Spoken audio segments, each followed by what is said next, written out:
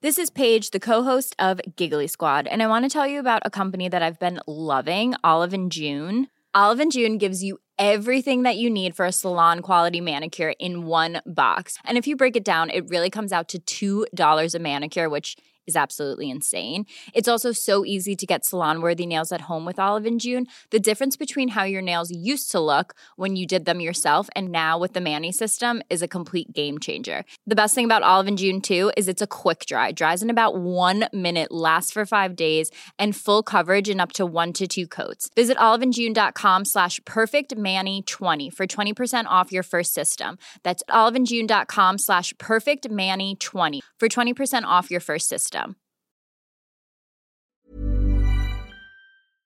The Premier League All Access podcast is proud to be brought to you by Ladbrokes.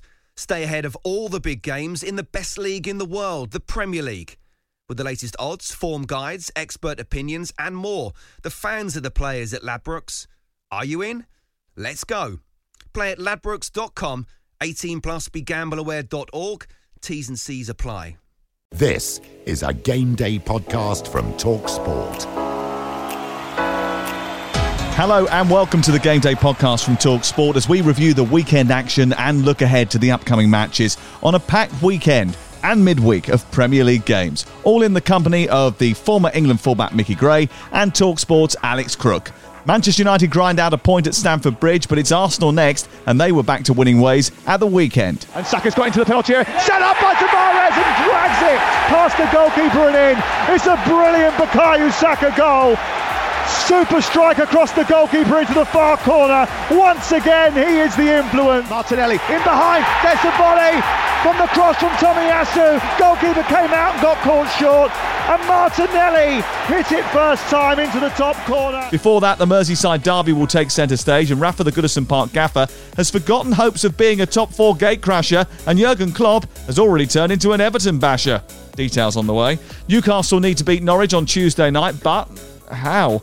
Leeds are at home to Crystal Palace after a draw they just about got away with at Brighton, whose fans have stopped booing just in time to board the train to West Ham. There's a full programme, and Tottenham and Burnley might actually get to play their matches this time after snow ploughed a huge hole through the fixture list.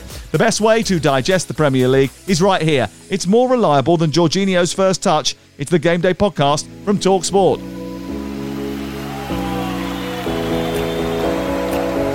This is Game Day.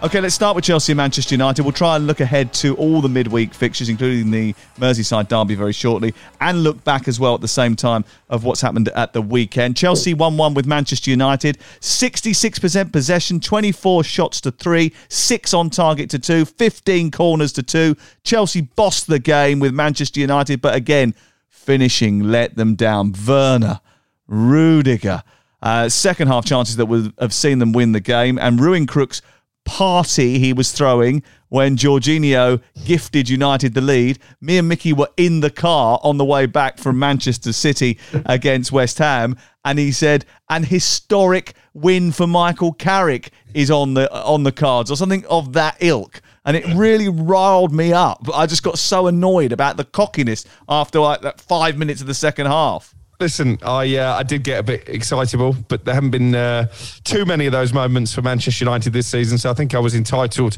to enjoy it. It was a workmanlike performance. They certainly showed a lot more character than they have done in recent weeks, but let's be honest, as you say, Chelsea had enough chances to win the game. I think United would have taken a point beforehand and probably a point the least that Chelsea deserved, but so frustrating again, the nature of the goal they conceded, the soft penalty given away, and that's why Michael Carrick, I think, was so frustrated as he trudged back to the dressing room at full time. Yeah, I mean, Crookie says there are not too many moments to enjoy. If that's what you're enjoying as a Manchester United fan, you're in real trouble, Mickey Gray, because it was a backs-to-the-wall, pragmatic performance, wasn't it, right from the very beginning?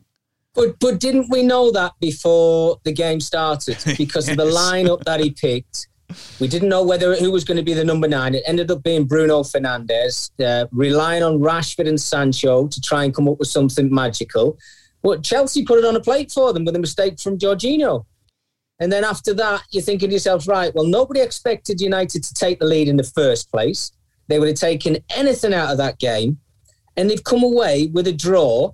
So well done to Michael Carrick and well done to United, because Chelsea, the ones who were playing at home, they had to take the game to United. We knew exactly how they were going to set up.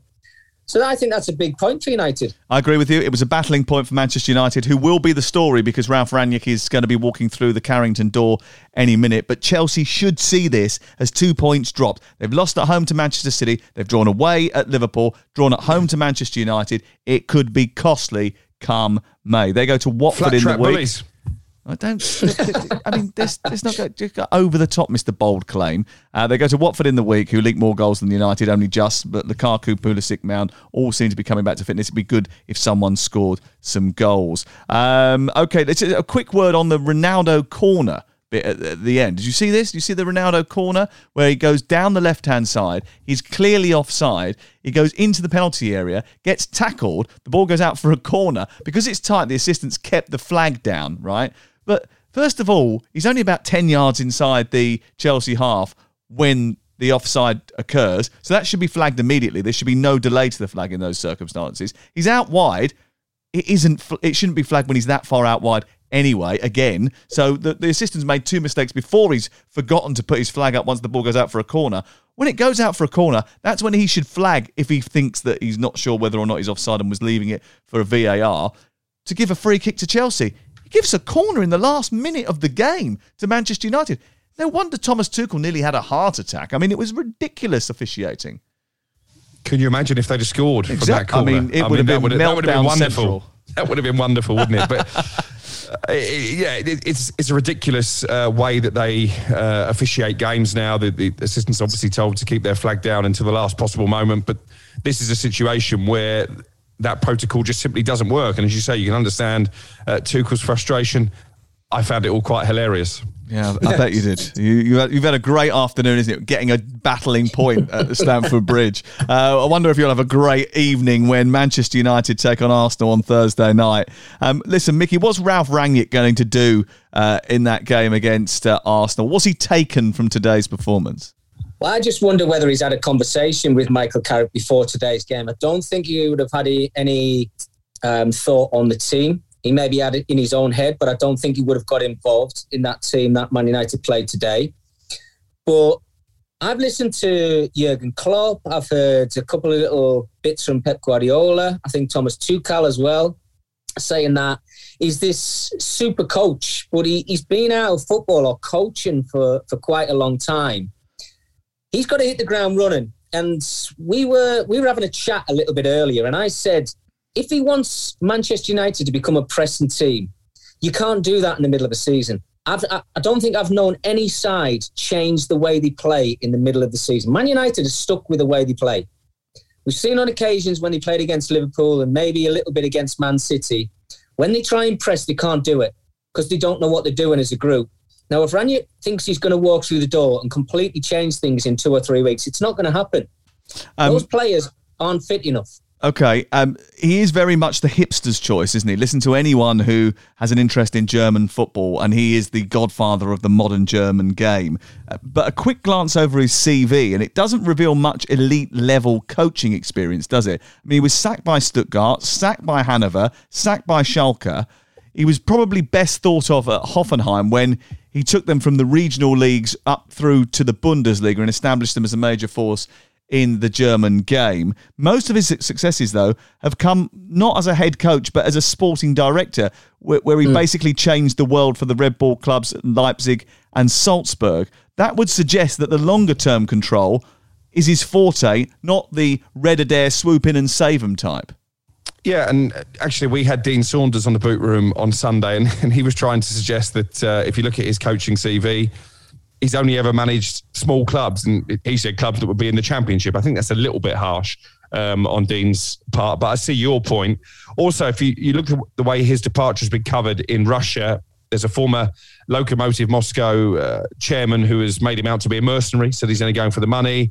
I spoke to somebody else who said he's not particularly popular with the Lokomotiv fans, spent a lot of money, made a popular manager leave, and made the club worse, is the final thing that I was told. So as much as people like Kevin Hatchard and Thomas Tuchel and Jurgen Klopp have spoke glowingly about him, you're right. I think this is a big step up. I think this is the biggest job of his career. Yeah, I mean, because Jurgen Klopp and like Pep Guardiola, even Pep Guardiola actually said, there's no magic wand. He's going to go in there and it's going to take time. Even he took a year to settle into the Premier League. But Thomas Tuchel and Jurgen Klopp, I mean, if you didn't know who they were talking about, you'd think that it was the second coming or something. I mean, they absolutely revere this guy. But a sort of deep look into why they revere this guy, it's because actually Thomas Tuchel is only a coach because Ralf Rangnick rang him up and gave him a job in the academy. So there's connections there, and maybe they've sort of overblown his experience and quality at this level. I mean, it's a very different job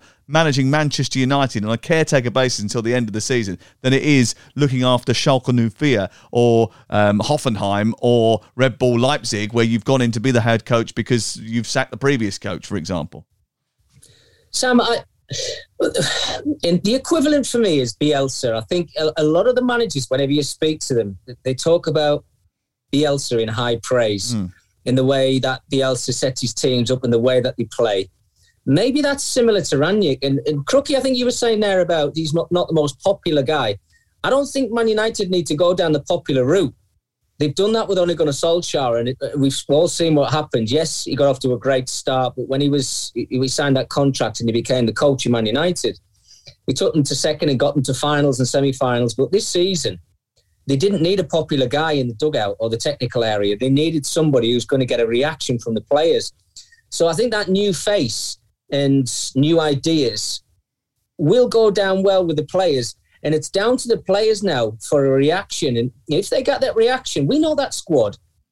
I hope we all agree on this. That squad's good enough to finish in the top four. Oh, yeah. It has to be good enough to finish in the top four. But those individual players have got to have a look at themselves. Like Shaw and Maguire have not came back since the Euros. They've not been the same players. Wan-Bissaka should be working on the things that he's not good at, which is in the final third and passing a football. He's playing in the Premier League. It's ridiculous. And then you've got midfield players who are not good enough to play for Manchester United. Fred's pressing was good again tonight, though, wasn't it? I mean, Fred's pressing was good again. I mean, you've got to give him credit for that. But moving forward, Sam, let's be brutally honest here. Fred is not a Manchester United player.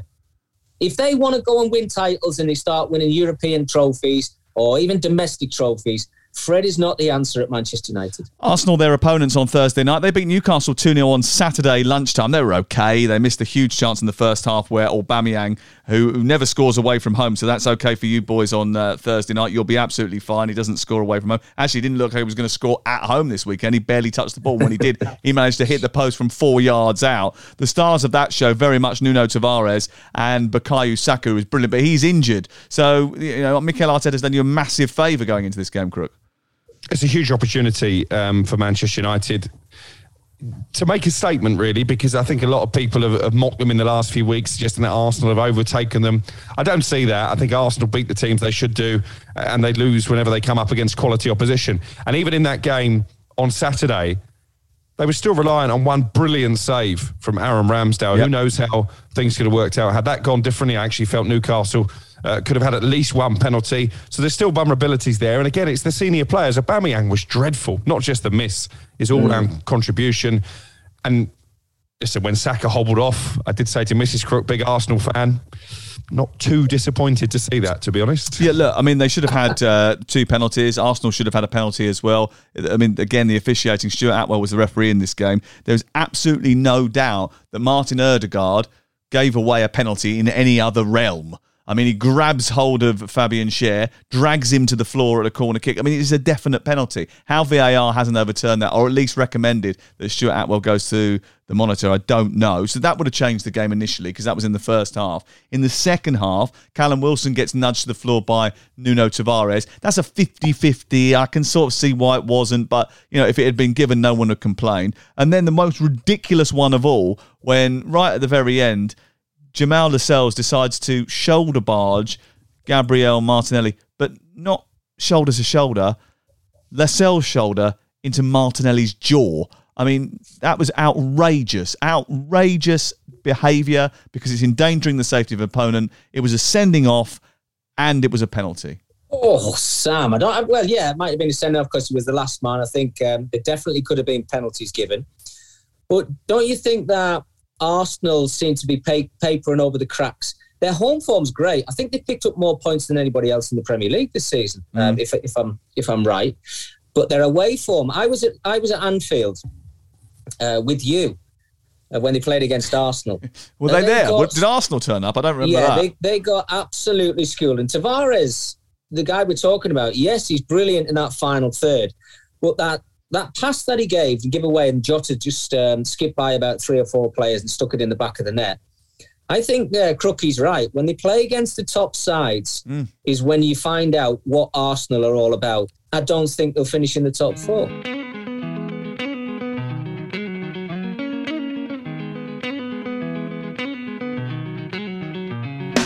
So we play on.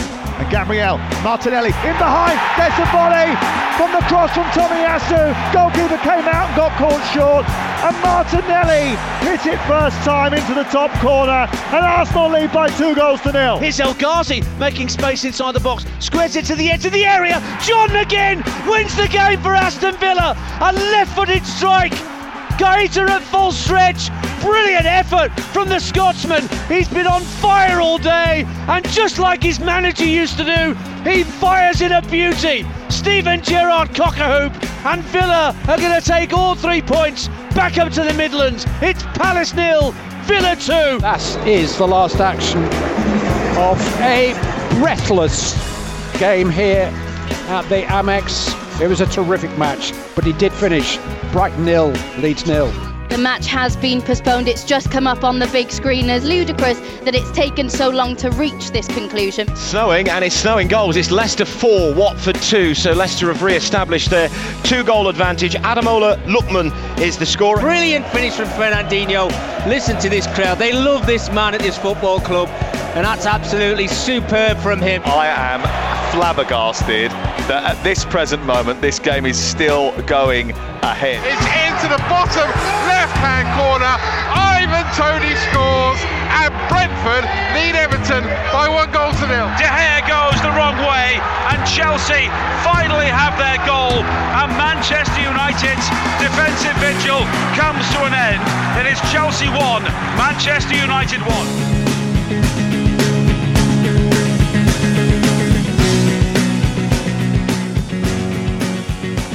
Manchester City, West Ham 2-1 on Sunday. Now, we all worked on this game. Mickey and I did it for TalkSport. Crookie did it for TalkSport International. 24 shots, 12 of them on target, 12 corners, snow, a half-time delay. The works. Mickey and I had a great time in the cold. -2, a roast dinner before the match, cheeky little half-time pie provided by Mickey, a couple of cups of coffee. But you thought it was boring, Crook, did you?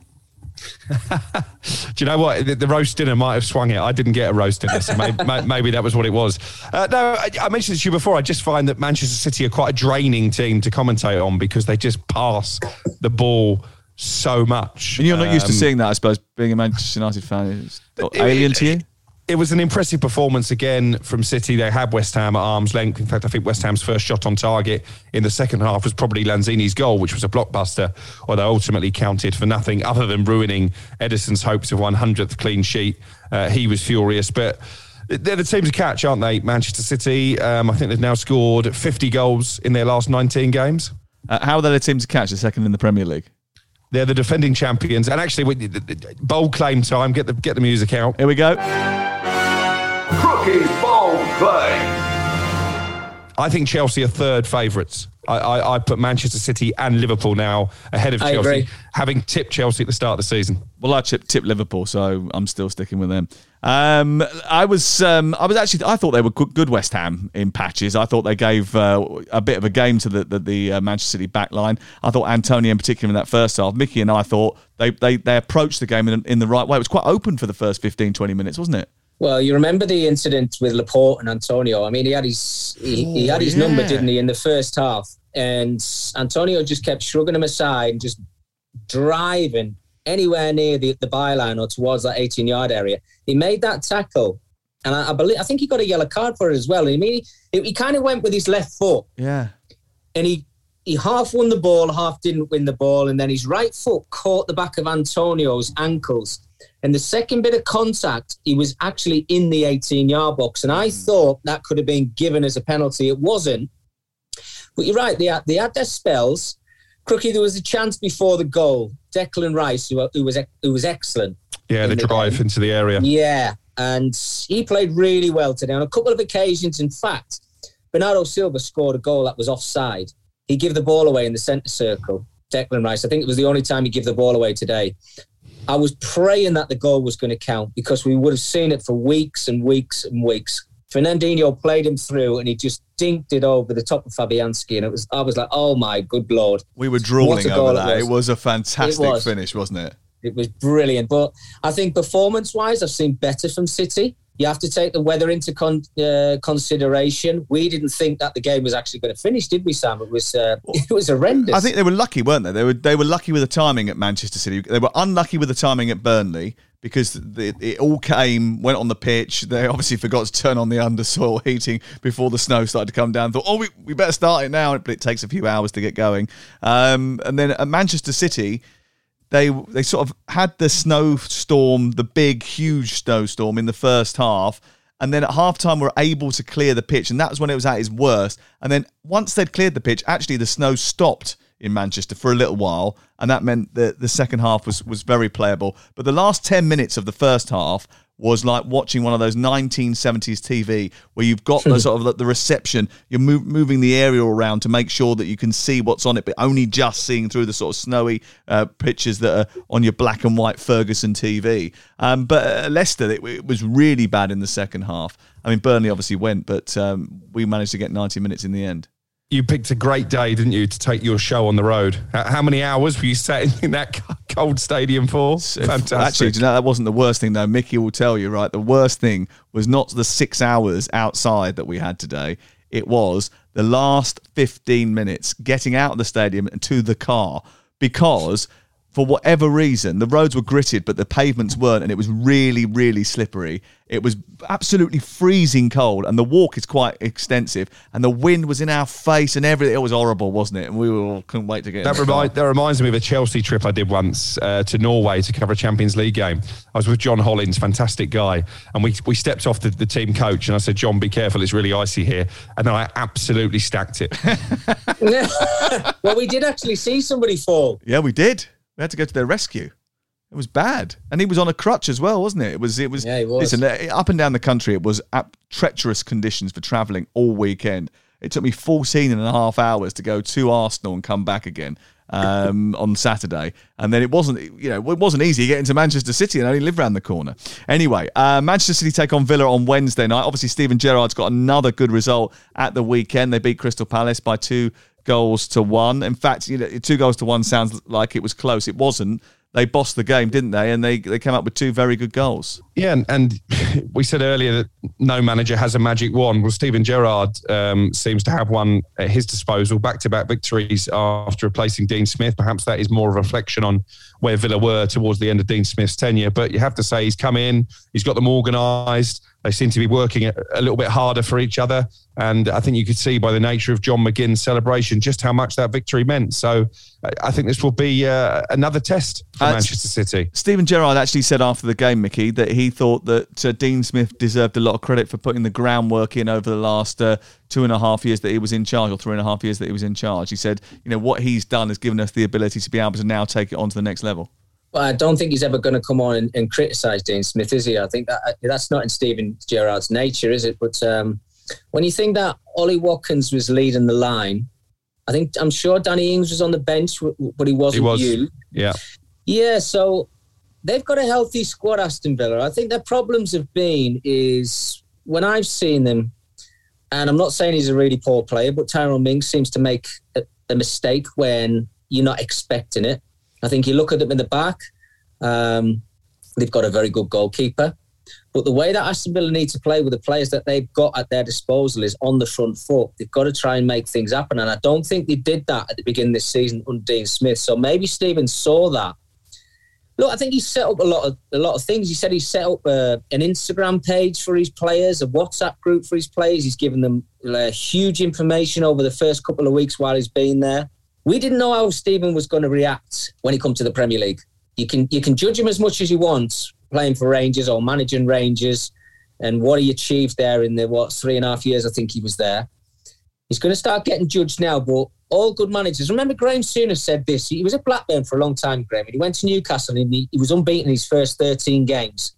And he did an interview and he said, I'll see what this group of players like after they lose the first game. That's what I'm waiting for under Steven Gerrard at Aston Villa.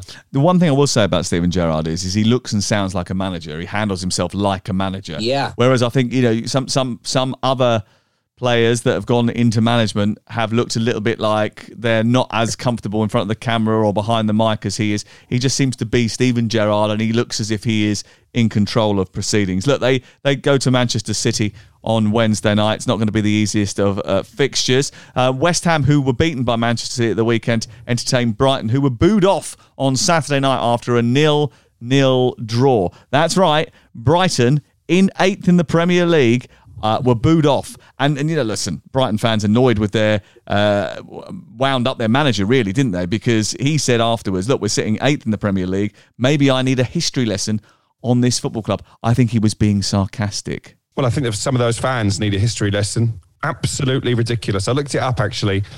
A decade ago, they were playing in League One. They won promotion that season. They didn't have their own stadium. They were playing at the Withdean Athletic Stadium. Absolutely run down, ramshackle ground. Here they are, state-of-the-art training ground, fantastic arena to go and watch their team play. Some wonderful players, the likes of Tariq Lamptey and Yves Bissouma, 8th in the Premier League. For Brighton fans, and it was only a minority, to boo their team off is a disgrace. And Graham Potter isn't someone who gets animated very often, but you could see by his reaction at full time and what he said afterwards, he was annoyed, and rightly so. Yeah, and you obviously decided to wade in, having not watched the game because you were at a party last night, so you weren't involved in it really, but you thought you'd better get your 2 pennies worth in. So you chastised them on Twitter. One wag came back to you with the phrase, fans are entitled to their opinion, and this was a team that was set up not to attack but defend against a worse team than us. Leeds did finish in the top 10 last season, by the way. And Brighton had 20 shots. Well, as I was going to say, as TalkSport, we are powered by fans. TalkSport are built on opinions of supporters, and everyone's entitled to their opinion. We're fans as well, but it's also our job to provide a little bit of context, like Lamptey creating 5 chances in the first half, Leandro Trossard hitting a post, Modder hitting the outside of a post, Solly March rattling the woodwork, and Neil Mopai missing 2 golden chances. But apart from that,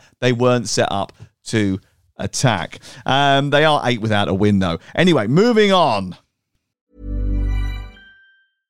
Imagine the softest sheets you've ever felt. Now imagine them getting even softer over time. That's what you'll feel with Boll & Branch's organic cotton sheets. In a recent customer survey, 96% replied that Boll & Branch sheets get softer with every wash. Start getting your best night's sleep in these sheets that get softer and softer for years to come. Try their sheets with a 30-night guarantee. Plus, get 15% off your first order at bollandbranch.com. Code BUTTERY. Exclusions apply. See site for details. Here's a cool fact. A crocodile can't stick out its tongue. Another cool fact, you can get short-term health insurance for a month or just under a year in some states. United Healthcare short-term insurance plans are designed for people who are between jobs, coming off their parents' plan, or turning a side hustle into a full-time gig. Underwritten by Golden Rule Insurance Company, they offer flexible, budget-friendly coverage with access to a nationwide network of doctors and hospitals. Get more cool facts about United Healthcare short-term plans at uh1.com. The Premier League All Access podcast is proud to be brought to you by Ladbrokes. There's a lot more to those 90 minutes than what goes down on the pitch. With the latest odds, form guides and expert opinions, you'll know the score with Ladbrokes. Odds update on TalkSport with Ladbrokes. Are you in? Let's go. Play at ladbrokes.com, 18 plus, begambleaware.org. T's and C's apply. The Merseyside derby will take centre stage on Wednesday night, where most of the games take place. Jurgen Klopp has already unloaded on Everton with a bit of a barb about them not playing football. People make too much of the derby, he said. We want to play football. Let's see what the opponent want. That'll stoke the fires, Michael Gray. Yeah, well, and let's hope that we get the Liverpool we've seen over the last 3 or 4 weeks, because as we covered the Liverpool-Arsenal game, I think the game at the weekend against Southampton, they just look like they're back to the side that won the title. And whether that's down to having a crowd in the stadium, whether it's down to having Virgil van Dijk back in the side, and I suppose Alisson fully fit, and the three guys, well, maybe not the three guys, the four guys up front now, because Jota's joined the party, hasn't he? They look the real deal. You can question Jurgen Klopp every single season. Why he's not signing players? Why is he not bringing 2 or 3 new faces in just to freshen things up? He knows he's got a great squad of players. And the balance that he's got in experience and younger players, and then you bring into the equation the young guys who he's actually bringing through and giving an opportunity in the first team. Not every week, but when he gives them the chance, they look fantastic. And I agree with Crookie. You mentioned it before about out of the top 3, I think Chelsea are probably the third side that you look at, because I don't see Man City slipping up. I don't see Liverpool slipping up too many times.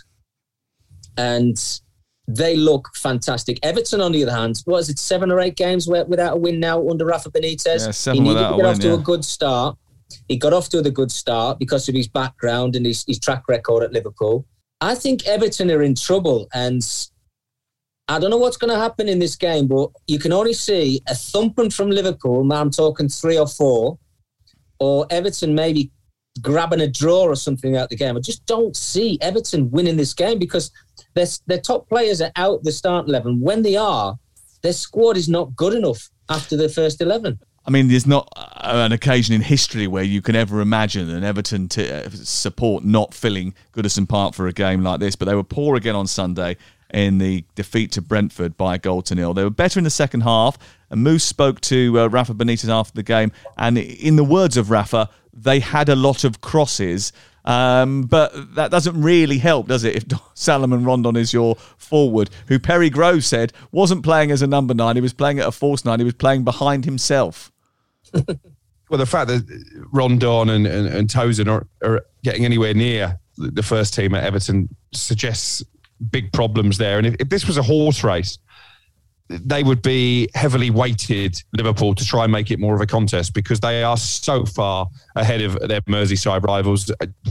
I can't see Everton scrambling a draw. I think they're going to get battered. And I think... A bit like Southampton did on Saturday. Indeed. And I think if you look at Everton, they're a warning to Newcastle, because Newcastle fans believe that even if they go down, they're going to spend hundreds of millions of pounds and suddenly go from being relegation fodder to a championship team, possibly to challenging for Europe. Well, Everton have tried that. They've spent a huge amount of money in the last few transfer windows. Too much. They've gone for the Hollywood managers, and they're no better now than when they started. No, they're actually probably in a worse position than when they started, because they've got a collection of different players from different managers that they don't want anymore and haven't wanted for a long time. You mentioned Cenk Tosun. I think who Sam Allardyce signed him, did he? A big cost, and now they're stuck with him, and no one's used him properly over the course of the last few years. I don't think he really particularly wants to be there. I don't think they want him there either. Liverpool, as I said, battered Southampton on Saturday. I bumped into Guy Mowbray actually on Sunday, and he said to me at one stage, I thought, it's going to be another 9 because Liverpool was so far in charge. When Southampton go, when you've sort of broke the dam, they do go, don't they? I mean, they do sort of seem to collapse. Yeah, we've seen it on numerous occasions now. I found the team selection a bit puzzling, and I think Ralph Hasenhuttl, who came out afterwards, and he admitted he made a mistake with the 3 central defenders. Yeah. He said it killed us. Yeah, well, it did. What was it, 3-0 down in 32 minutes, something like that, 1-0 down after a minute. I mean, the last thing that Ralph would have said to his players going out at Anfield was keep it tight, let's just try and stay in the game for as long as possible. When you concede that early, you're on a hiding to nothing. They did have chances, actually. Adam Armstrong had a couple of decent opportunities, but, I mean, defensively, they were a shambles. And I think it was a mistake to play Lyanco, a player that we've not seen too much of since his arrival. That was some baptism for him. I saw him in the Carabao Cup, actually. I saw him in the game against Chelsea at the Carabao Cup. He was terrific. It was really good. He played really well, but he didn't play very well at Anfield, and nor did Southampton, who play Leicester in the week. Leicester beat Watford 4-2 in crazy conditions. No love for the returning Claudio Ranieri. Leicester needed that. Saints might not be meeting them at the right time. Vardy and Maddison, Michael Gray, seem to be striking up their relationship again. Maddison's a strange one, isn't he? I think he kind of goes through spells in his career where he looks a world beater, for a couple of months. Then he seems to have 4 or 5 weeks off where he's not the player that we know he can be. Jamie Vardy, you know what you're going to get. I think whether he's scoring goals or whether he's not scoring goals, you know you're going to get opportunities. And I think that's obviously why he's still playing at his age and working as hard as he ever has done. I think Brendan needed that win. Look, they've conceded 2 goals today, and they've won. But that's a lot of goals they've conceded this season. And you think, they've changed things at the back. They've brought in defenders. And there's the speculation still over the top of his head because we don't know what's happening, whether Brendan Rodgers is going to be the next Manchester United manager. He criticised the supporters, I think, a couple of weeks ago, saying that they shouldn't have got booed off. Remember where this club used to be and where we came from. I think they needed that. They needed that performance against Watford, whether it was a 4-0 win or a 4-2 win or whatever it might be. But yeah, they're still a quality outfit. I think they've got fantastic players. But midweek games coming up as well. And they've got Europe to consider as well. Yeah, they have. They've got Europa League. Yeah. They've got Carabao Cup semi-final, quarterfinals to play. They've got obviously the 2 rounds in December of the Premier League that are in the midweek as well. So it's a really congested period for them. They are 8 points worse off at the same stage last season when they were third with 24 points after 12 games. So, I mean, obviously we've played an extra 13 now, so that might be slightly different. But I wonder what you think about this. I know this is going to be one of those debates where both of you get really annoyed because Manchester United are coming into it as well. But I noticed when I was doing the statistics this week that Manchester United, like Leicester, they were getting a lot of points last season, the odd win, or getting back into games because of penalties. Now, the way we interpret the laws of the game this season has changed, and there's a lot less, or a lot fewer, if that's the right way of saying, soft penalties. I think United have had 1 penalty, I think, this season. Leicester, before the weekend, had no penalties, right? I wonder if that had a significant impact on their decline, because maybe it indicates that they were over-reliant on them last season, had to sort of change their game because they would nick the odd penalty. Vardy does sort of burst into the box, get sort of clipped or whatever, and same with Rashford at Manchester United and other players too. I just wonder whether or not that might be quite significant for both those 2 teams. I don't really know how to answer that. I know that Bruno Fernandes has now gone, 14 games without a goal? And he was scoring a lot of penalties. He was, so maybe there is a correlation there. I think with Leicester, it's a combination of things, really. A little bit of a hangover from winning the FA Cup, the fact they're trying to balance the Europa League with the Premier League, which is often difficult for smaller teams, and they are still one of the smaller teams in the Premier League compared to the historic Big 4, Big 6. They've had a lot of injury problems, and I don't think the Brendan Rodgers speculation and that spat that he had with the fans has helped either. So I'm not sure I put their demise down to not getting penalties. You're torpedoing my penalty stat. Michael, surely there's something in this, right? I think players have had You're a penalty expert. Come on. Oh, come on. He's crook. He's terrible, isn't he? No, I think players have had to adapt because of the law changes and not being given as many penalties this season as they probably did in the previous 2 seasons. Crookie, off the top of my head, the Bruno Fernandes penalty that he skied over the top of the crossbar. Yeah. Was it Aston Villa? I'm trying to think off the top of my head. Yeah, we did that game together. It's the only one. Yeah. So that was the only penalty, and we all thought that Ronaldo should have taken that penalty. And I think the reason why we probably turned around and said Ronaldo needed to take that penalty is because Bruno Fernandes has gone so long without a goal. Now, if you're winning the game 3-0, you hand the ball to Bruno and you go, right, okay, get yourself on the score sheet. And I know we're not talking about Manchester United, we're just talking about penalties in general, but I think his lack of form this season has boiled down to a lot that Ronaldo's come back to Manchester United because he plays the same way. He's not scoring goals, so obviously they're not getting penalties, so he's not scoring goals, so he's not feeling as good about himself, so he's not getting involved in the game as much as he should do. So basically what you're saying is, I was right. Well, pretty much, yeah, because that's what we wanted. I see him play. No, you are right, Sam, but in general, you have to say that a lot of players now, when given the opportunity to go down in the 18-yard area, they would have went down a lot more last season and maybe the season before than they are now. There are they're trying to stay on the feet. Fewer penalties. That is and a I fact. think what they're trying to rely on is more VAR. So, like we talked about earlier about the offsides, continue playing until you see a flag or the referee blows his whistle. I think it's a similar scenario with the penalties. Stay on your feet, and if you can get a shot away, get your shot away. If it doesn't go in and there's contact, leave it to VAR, leave it to the referee, and you might get the decision.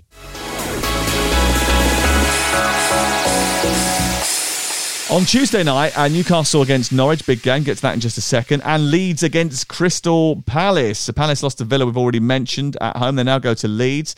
I'm not sure that Leeds are getting any better. They were second best for most of their game against Brighton. Yeah, and that probably was the source of the Brighton fans' frustrations. We touched on that already, but they clearly felt that their team should be beating this Leeds side. And I do worry for Leeds. They've certainly lost something from their play. We talked on this podcast before about the running stats and the fact they're not covering as many miles. They're certainly not creating as many chances. I think they'll be happy with a clean sheet because they have been few and far between as well.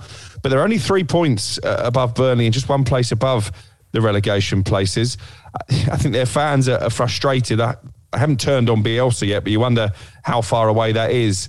But they've got a couple of crucial games coming up, not just this one at home to Crystal Palace.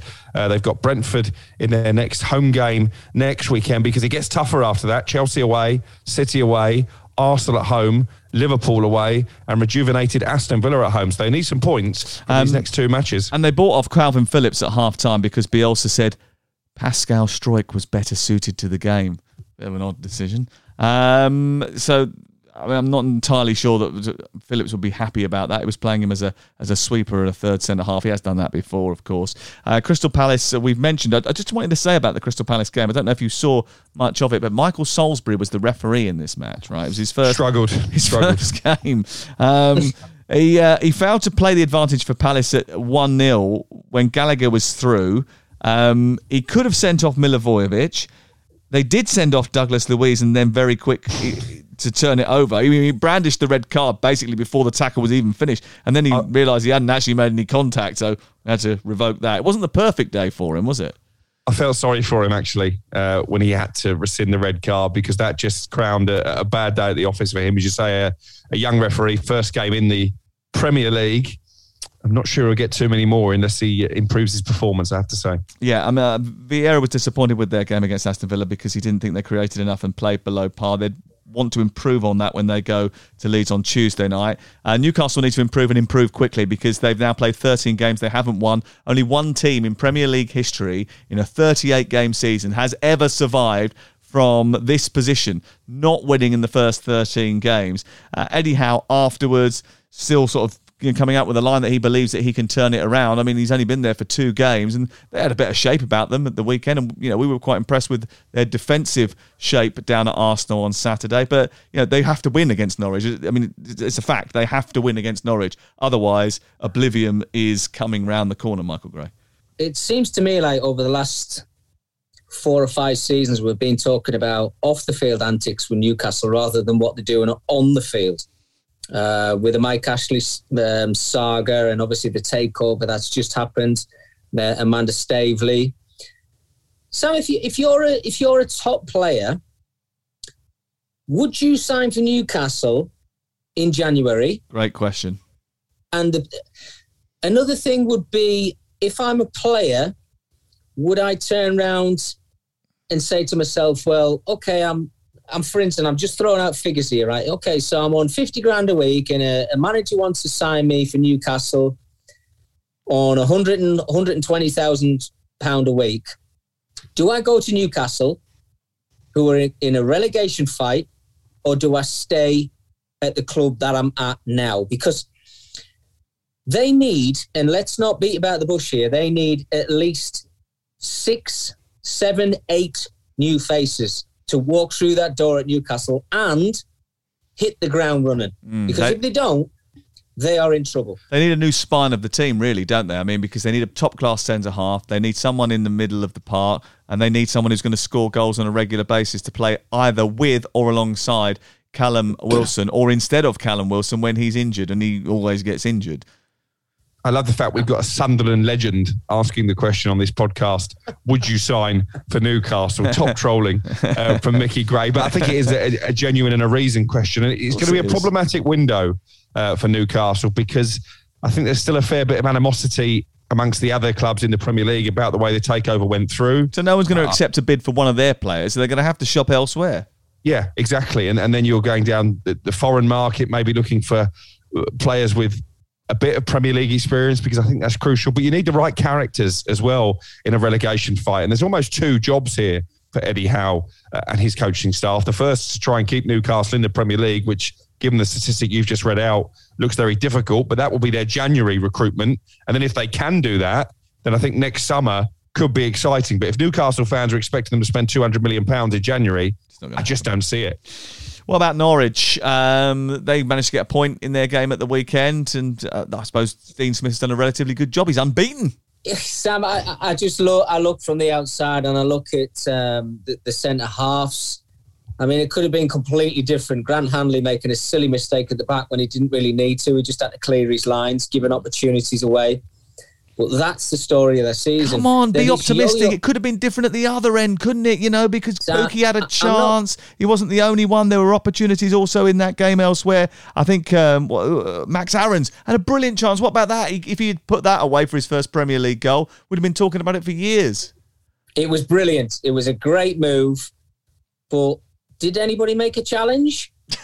And let's be honest with you. If he was full of confidence, he dinks it over the goalkeeper. He dinks it over the top of the goalkeeper.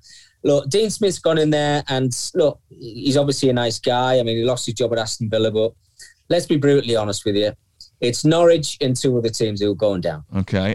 Norwich drew 0-0 with Wolves. Wolves play Burnley on Wednesday night. Burnley could be another team that go down. Bruno Lage, he was happy with the performance, and the point's a good point away from home. Fair enough. Okay. But Burnley won't be happy with their weekend because they didn't get to play. And rightly so, because it was almost impossible to play. But what wasn't right about this, and it really hacked me off, was that they called the game off at 1:15.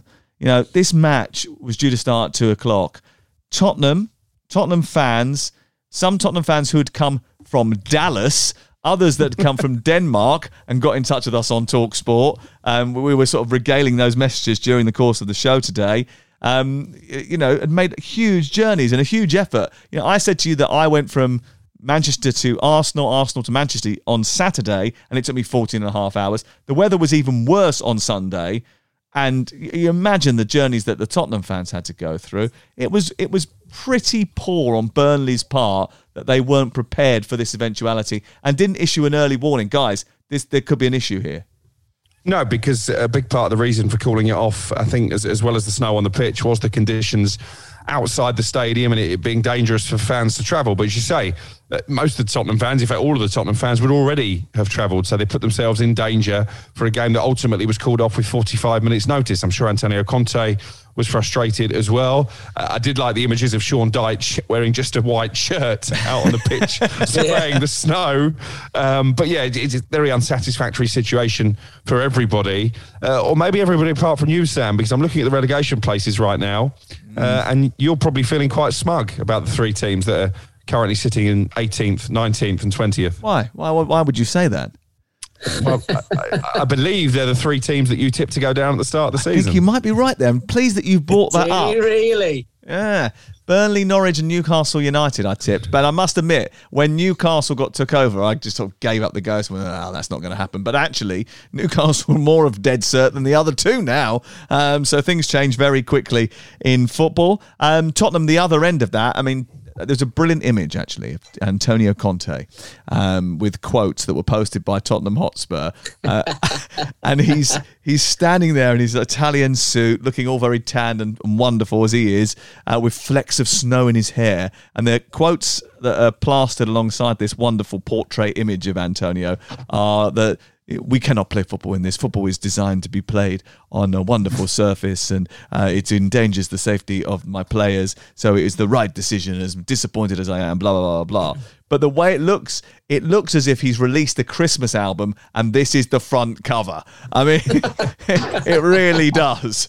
It was a kind of a Wham picture or a Shakin' Stevens from many years ago, wasn't it? It was like you were looking at it. He must have been involved, Sam, in games in Italy while he was manager in Italy. In Milan, surely. Where the weather was like that, because they play the games with the orange balls. Yeah. He must have been, but you looked at that game today. A quick little story I'll tell you, right? So we had a groundsman when we moved to the Stadium of Lights. I don't remember his surname, but he was called Tom. And when the weather changed and the snow started to come down, he had a gadget, let's call it. I know you like your gadgets, Sam. I do, as you well know. Yeah, he had a gadget in his house that used to beep, and he could press a button. So this is in the middle of the night before a 3:00 kickoff. He used to press a button, and the undersaw heating used to come on at the Stadium of Light. Wow. And can I also say this as well? What happened to covers? What happened to covers? Where has that gone? Known. Yeah, exactly. Yeah, but you see them in the Championship in League One and League Two, and even lower down than that. Where are all these? Well, today in the game against City against West Ham, there was about 15 to 20 groundsmen on that field with, I don't know what they were called, shovels, brushes, brooms, or shovels, everything. or whatever they had everything, they were. didn't they? Yes, Burnley should have known, unless they maybe thought they've got a couple of injuries. Let's try and get this game off, and we'll play it later on. They had a suspension as well. They had a couple of suspensions, didn't they? That's cynical. Well, that's cynical of you, Michael Gray. Tarkowski and Westwood were suspended, weren't they? Yeah. It will be frowned upon in the corridors of power of the Premier League, because they hate the damage it does to the product when a game gets called off, particularly at such short notice. Yeah, well, it almost damaged our product, to be honest with you, because we were doing it around the grounds, and for one moment we thought, hold on, we came here today because there was so many Premier League games. One of them was called off, and we were seeing another, which we thought was going to go, and there wouldn't have been much for us to talk about for another 3 hours after that. And Leicester's was a panic as well. Yeah, Leicester had a panic in the second half because basically it just travelled down, didn't it? We went Burnley, then Manchester, then Leicester. And now it's heading Crook's way, and he wants to leave very quickly. So I think we should do another 20 minutes on... Only joking. Tottenham-Brentford's the last game we're going to look forward to. That's on Thursday as well. We mentioned a little bit about Tottenham Hotspur, not too much. We didn't play, so there's not much to talk about with them. They're back at home on Thursday night. They take on a Brentford side who got their first home win of the season since the opening day. Ivan Toney scored his first home goal, and he scored a penalty. No surprise, really, because he's scored all 13 penalties for Brentford since moving from Peterborough. The last one he missed was for the Posh against Barnsley 3 years ago. Once upon a time, Thomas Frank said to me at Wembley, he's the best penalty taker in the world. Is he? It's a big claim, but certainly he's fairly reliable, isn't he, from 12 yards? I thought it was a really cheeky way that he dispatched it. But it was a big win for Brentford. That stops the rot in terms of the number of games they've gone without victory. Just when we were starting to think they could be dragged into the relegation battle, actually they've got a nice buffer now between them and the bottom three. And some when you say we, you mean you. Okay, me. But some winnable games to come, and I'd include this game against Tottenham because we saw against Mura in the Europa League. Tottenham, far from the finished article under Antonio Conte by his own admission, isn't a miracle worker. So I would give Brentford a chance here. I think certainly they'll have the work rate, they'll have the endeavour, which Tottenham haven't at times this season. And we talked about fans booing. Well, Tottenham have booed off at half-time in their last home Premier League game. So if Brentford can start on the front foot, maybe get an early goal, it could turn toxic quite quickly for Spurs. When they booed off by their manager after their Thursday night Europa Conference League game, when they lost to the lowest-ranked team in the competition. Well, they should have been. Didn't he say he actually came out and said after? I mean, poor Antonio's quite sort of a flammable character. He will lose his temper quite a lot. And he came out afterwards and basically said, "Yeah, I've worked with these players for a couple of weeks now. I've realised just how bad they are." But again, I mean, unless Tottenham are going to go away from tradition, I don't see them spending hundreds of millions in January either. So one way or another, he's there for a reason, isn't he? I mean, they are going to spend some money because otherwise he wouldn't be there. But he still needs to get a tune out of these players that he's got.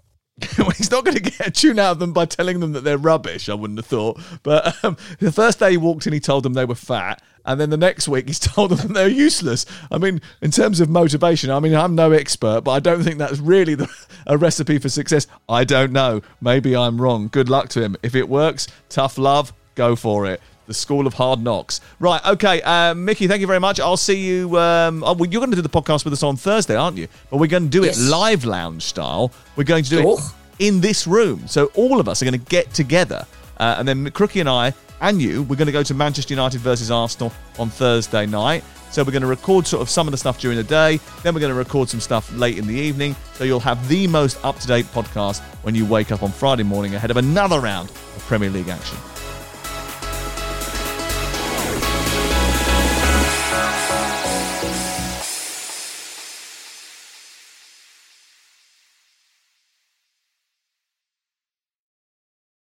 The Premier League All Access podcast is proud to be brought to you by Ladbrokes. The latest odds, we set them. Form guides, we've got them. Expert opinions, we share them. The best fans in the world deserve the best. Be match day ready before the whistle blows with Ladbrokes. Odds update on Talk Sport with Ladbrokes. Are you in? Let's go. Play at ladbrokes.com. 18 plus. BeGambleAware.org. T's and C's apply. Even on a budget, quality is non-negotiable. That's why Quince is the place to score high-end essentials at 50 to 80% less than similar brands. Get your hands on buttery soft cashmere sweaters from just $60, Italian leather jackets, and so much more. And the best part about Quince, they exclusively partner with factories committed to safe, ethical, and responsible manufacturing. Elevate your style without the elevated price tag with Quince. Go to quince.com/upgrade for free shipping and 365-day returns.